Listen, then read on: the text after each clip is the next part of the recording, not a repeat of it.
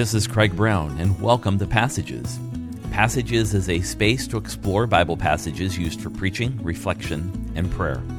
My hope is that Passages will shine a unique light on text used for preaching at the First Free Methodist Church of Seattle, or anyone who is looking to dive deeper into the Bible.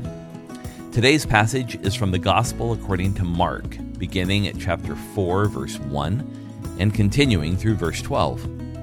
It's the basis for the sermon here at First Free Methodist Church on February 26, 2023. It's the first message in our Lenten series called Lost and Found, and it's a series about how we find hope when we feel lost at different moments of our life.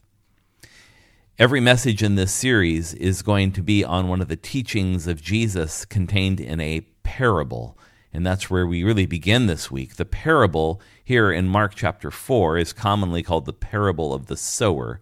We're going to find that there's actually a better name for it in just a few moments. Jesus' official public teaching ministry in Mark's gospel begins with his seat at the sea, as it's called. This is his big first teaching moment where he proclaims a message to a large group of people. The sea in this case is the Sea of Galilee, which actually isn't a sea, it's really a lake, it's fresh water. And the crowds were gathering in on Jesus along the shore. And so what he did is he took to a small boat and used it to push offshore slightly, and he used it as a pulpit to speak to the people on the shore. Now, it says in the text, of course, that he's seated in the boat, because even if they were in a synagogue or another place, being seated is the traditional teaching posture in Jesus' day. It says that he taught them many things in parables. So there's this sense in which Mark is trying to help us understand that there are many parables Jesus told, only some of which are included in his version of the life of Jesus. And this teaching that took place in parables is a unique way of teaching. A parable is a story that conveys meaning. And so we can hear in verses 1 and 2 that he began to teach them by the sea, and a very large crowd gathered. He got into a boat, sat on the sea. Went out to sea in the boat, and he sat down. And then the crowd gathered all along the sea on the land. And as he was teaching them many things in parables, he was saying to them in his teaching. The emphasis Mark is trying to draw here is that the way Jesus teaches the crowds consistently is through parables. A parable, again, is a story that conveys a meaning. So oftentimes we split hairs on these stories. So some people say, oh, the story is an allegory. Some people say, oh, it's a metaphor. But ultimately, a parable is contextual. It frames truth in language, image, and narrative for the sake of the hearers. But yet it's a double-edged tactic. So while on the one hand it's contextual, using symbols and story that everyone's familiar with, it does require a deeper level of participation by the hearer. In other words, you have to be able to interpret the parable in terms of the meaning that's implied or being imparted in the teaching. So the challenge we have today is twofold. Not only we need to understand the message Jesus is proclaiming, but we have to recognize that in a parabolic form or in the parable form, we're not in the culture that Jesus spoke the parable in. So its potential meaning can be lost to us because we don't know what it was like to live in the world in which Jesus spoke this. And so we have two challenges here. One is to understand that particular culture and moment so we can understand then, secondly, the meaning of what Jesus is trying to say. And that opens up a key passageway for us here, that interpreting Jesus' teaching requires our active reflection and engagement. Jesus' teaching ministry consumes the vast majority of the text in the four Gospels. And so what's here is not just some kind of moral or ethical roadmap. Jesus doesn't sit down and just explicitly lay out exactly what he wants his disciples to see, hear, and do. No, he speaks to them in a way that invites us to listen carefully with him.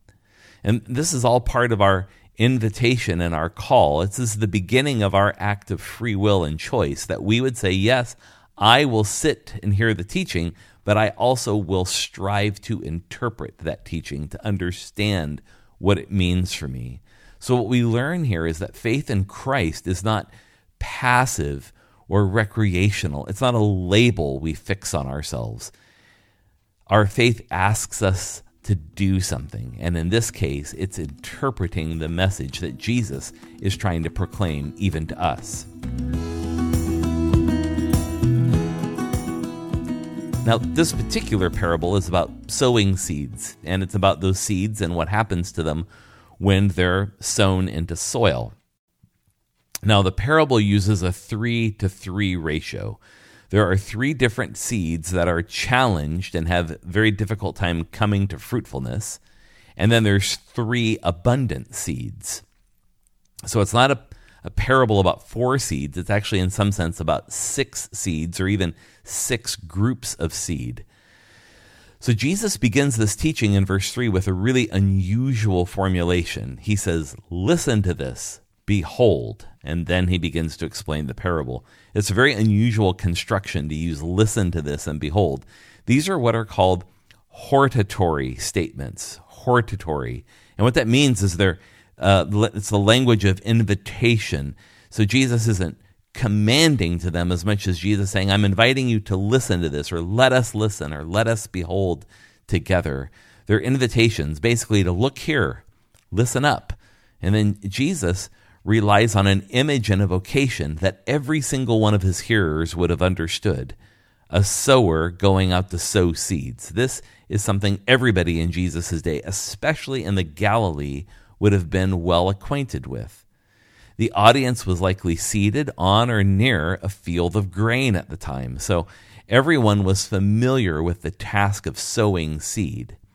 Now, while this parable of Jesus is often called the parable of the sower, take note when you read the story that the sower only appears one time in the story at the very beginning. It says, "The sower went out to sow."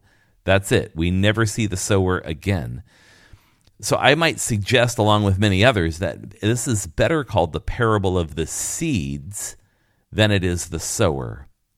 The sower only appears this one time and the only time in the entire parable, but the seeds are all throughout the parable. Now, it's important to recognize that when we think of planting seeds, we do it in a very organized way, at least here within Western culture and in the United States, is that we go out and plow a field into precise rows, and then we plant the seeds in those rows. That's a very organized way of doing it. So we plow first, and then we sow the seed. In contrast, sowing seed in Jesus' day was very different. What they would do is go into a field and throw seed about everywhere, and then they would come in after the seed had been thrown on the ground, and then they would plow. In other words, the seed would be laying on the surface, but then they would plow the dirt up and cover the seed. So it wasn't all planted in organized sort of rows. It was planted somewhat haphazardly with the notion that we're going to put seed in a lot of places and we're going to turn a harvest one way or another. There are 3 challenges that these seeds face. Remember, it's a 3-to-3 ratio, 3 challenged seeds and 3 abundant seeds. Seed number 1 was seed that fell on the road and the birds ate it, according to the story. It's not uncommon. This would have happened in the days of Jesus, that the sower would sow seed. Some of it would fly out on the road. The birds came by and ate it because it didn't last very long. The second kind of seed fell on the rocky ground, but it had no depth, no rich topsoil, so it was sun-scorched and withered. This, again, happened commonly. And then third, there were the seeds that fell in the thorns and the thistles, and that choked the life out of them. In other words, among weeds, or something that was very similar looking to the wheat. So what we can see here are these 3 different challenges were not uncommon. And later on in the interpretation of the parable, Jesus is going to tell us what these 3 different types of seed mean and what happened to them. But what we need to pay attention to here is that the work of sowing seed is one where threats and challenges were abundant. Every farmer who sowed seed knew that some of it would fall on the road, some would be on rocky ground, some would be on thorns, and that was okay. All these conditions were common in ancient Palestine, especially near where Jesus was in the hill country of the Galilee. The conditions are not perfect. There are birds, rocks, thistles. They were all common problems to farmers. Yet the farmer sows the seed anyways, liberally, in faith, believing that there will be a harvest even among all of these threats. And that opens up a key passageway for us in this parable of the seeds, that the choice to act is not based on the best conditions, it's based on the best outcome. Ultimately, farmers sow seeds to reap a harvest, and they accept the risks with that work. Waiting for the perfect conditions, the perfect time, or the perfect place are not realistic. The first lesson here is that sowing seeds is done in these things, not around them. The road, the rocky ground, the thorns and the thistles, they're all involved in this story. And so if we look for the perfect time to act, the perfect time to share, the perfect time to serve, we'll find that that time never comes. But we take action even in and especially in challenging times, because it's an act of hope toward an outcome that has yet to be. The parable continues down in verses 8 and 9, where we contrast the other three seeds. Remember the first three seeds. One fell on the road, one fell in the rocky places, one fell in thistles and thorns, as compared to the other three seeds. Now, this one verse, verse 8, expounds on the reason the sower set out to begin with. This is the reason why the sower sows seeds, for the outcome. And all the outcomes thus far are normal. They are not exceptional. They are normal. But these seeds fell on good soil and produced a fruit. And here's where the story becomes exceptional. A normal yield of a harvest for any farmer in this day was a 7 to 10 times yield. So in other words, if you were to sow a cup of seed into the ground in different places, you would yield 7 to 10 cups of actual grain. And this was usually under good conditions, the best conditions. And take note that it's not one seed that bears this harvest, but others. Jesus says others seed. It's plural. There's more than one. Now, 3 failed seeds we already read about. The ones on the road, the ones on the rocky soil, the ones in the thorns and the thistles. But these other seeds that did take root, these are, for lack of better words, super mega abundant seeds take root. Remember what the normal yield was, 7 to 10 times yield? Jesus says these seeds yield 30, 60, or 100 times. It's crazy the numbers Jesus gives in terms of the return on these seeds at the harvest. They're ridiculous. So the miraculous part of the story isn't necessarily that seed gets sown on a road or in the rocks or in the thorns and the thistles. Oftentimes we read the story and interpret the fact that the sower went out and sowed seeds so liberally they threw the seed all over the place without paying attention to where it went. No, my friends, the real miracle in this story is the yield of the seed that lands on the good soil. It's so unusual, 30, 60, 100 fold. That's vastly more than 7 to 10 times the yield they would normally see. So parables allow Jesus, and a parable like this allows him to employ what's called the hyperbolic or hyperbole. And what hyperbole is, it's an exaggeration to deliberately make a point. So the surprising element of the parable is not the sower, not the 3 failed seeds, it's the harvest. And that is what people would question when they heard this story the first time. How could a harvest like this happen, even with all of these real challenges around them? And then Jesus says at the end, "He who has ears to hear, let him hear." This is an idiom in the time of Jesus, which means to read between the lines. Even in all the threats that exist, there is potential for a harvest beyond anything anyone expected. And this opens a key passageway to us here, that the potential outcome for God changes how we see the risks. Here's what I mean. The heart of the parable is a wildly exaggerated harvest. Jesus invites us into a new way of thinking, that there's this mystery that Jesus will explain in a moment about the kingdom of God. The work of the kingdom happens within and in risk. Rescue is not usually the plan, but that the kingdom of God moving forward in the midst of all of those risks. It's similar to the other parable Jesus tells about the wheat and the tares, about how the good seed is mixed in with weeds. They look very, very similar to one another.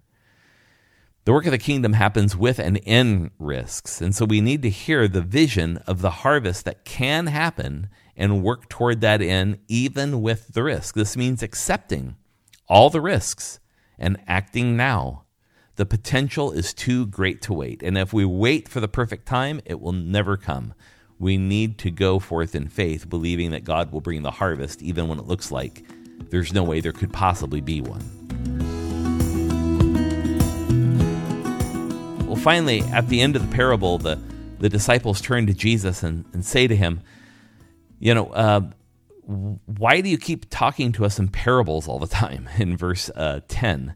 And then Jesus says to them, to you has been given the mystery of the kingdom of God, but for those who are outside, everything comes in parables, so that while seeing they may see and not receive, and while hearing they may hear but not understand, otherwise they might return, and it would be forgiven them. Jesus is saying something really interesting here about parables and mystery, and this strange interlude happens sometime with Jesus not in the boat. So you kind of figure that Jesus got in a boat, he went offshore to be able to preach or proclaim the parable, and then it says, and soon he was alone with his followers. So all of a sudden now he's not in the boat. So there's some continuity issues when you read through the text. Is he in the boat? Is he not in the boat? How does that exactly happen? And some wonder how this episode might even happen. This conversation could take place. Perhaps it's an inclusion by Mark of a later conversation, since it matches the beginning of Jesus' teaching in parables. So since this is the first parable that Jesus told in Mark's gospel, maybe he's trying to add some context here. The disciples ask about parables, and Jesus now elaborates on their mystery in the kingdom. He says to be granted the mystery is something the disciples have. In other words, to accept the word and the teaching Jesus brings. To them has been granted that mystery, the acceptance of word and the teaching that Jesus brings. But the controversy here is about those who are outside. Who are those people? And there's lots of arguments here among scholars, whether it's the Gentiles, whether there's parts of the Jewish community that weren't paying attention, or perhaps to those to whom Mark was writing this gospel who were unbelievers. Outside in this context refers to the threats that the seeds face, the birds, the rocks, the thistles. Jesus is saying, in some ways, that the same seed is offered to everybody. And what it really boils down to then is not so much whether the seed is sown. It's not so much whether everybody has or has not received the grace of God. It is a matter of readiness and acceptance. It's a matter of how willing we are to be open to receive that word when Jesus brings it forth. And that opens up a key passageway here. That wonder and openness make our lives good soil. Rather than drawing conclusions and being ironclad in argument, Jesus invites a little bit of wonder. This is mysterious work. God's kingdom is growing amongst them, even in the midst of all of these risks. And so the parable of the seeds invites us to wonder. It invites us to speculation and openness. You see, our readiness to hear the word of Jesus is much more grounded in wonder, speculation, and openness than it is on absolute ironclad certainty. As a matter of fact, when we practice that form of ironclad certainty, we may find ourselves becoming like one of those seeds that had the life choked right out of it. It's an important word for us to hear. Wonder and openness make our lives good soil. If you have comments or reflections, I'd love to hear from you. Please visit my website, revcraig.com. You can click in the upper right-hand corner on News, and then there's a drop-down menu that says Podcast, and then you can click on this week's episode and leave a comment. I'd love to hear from you. Also, I encourage you to visit our church's website at ffmc.org, firstfreemethodistchurch.org, to learn more about Free Methodism and how you can connect with our community. For now, I bid you all grace. Thanks for listening. I wish you all a blessed Lent, and eventually we will arrive at a glorious Easter. Go in peace. Thanks be to God.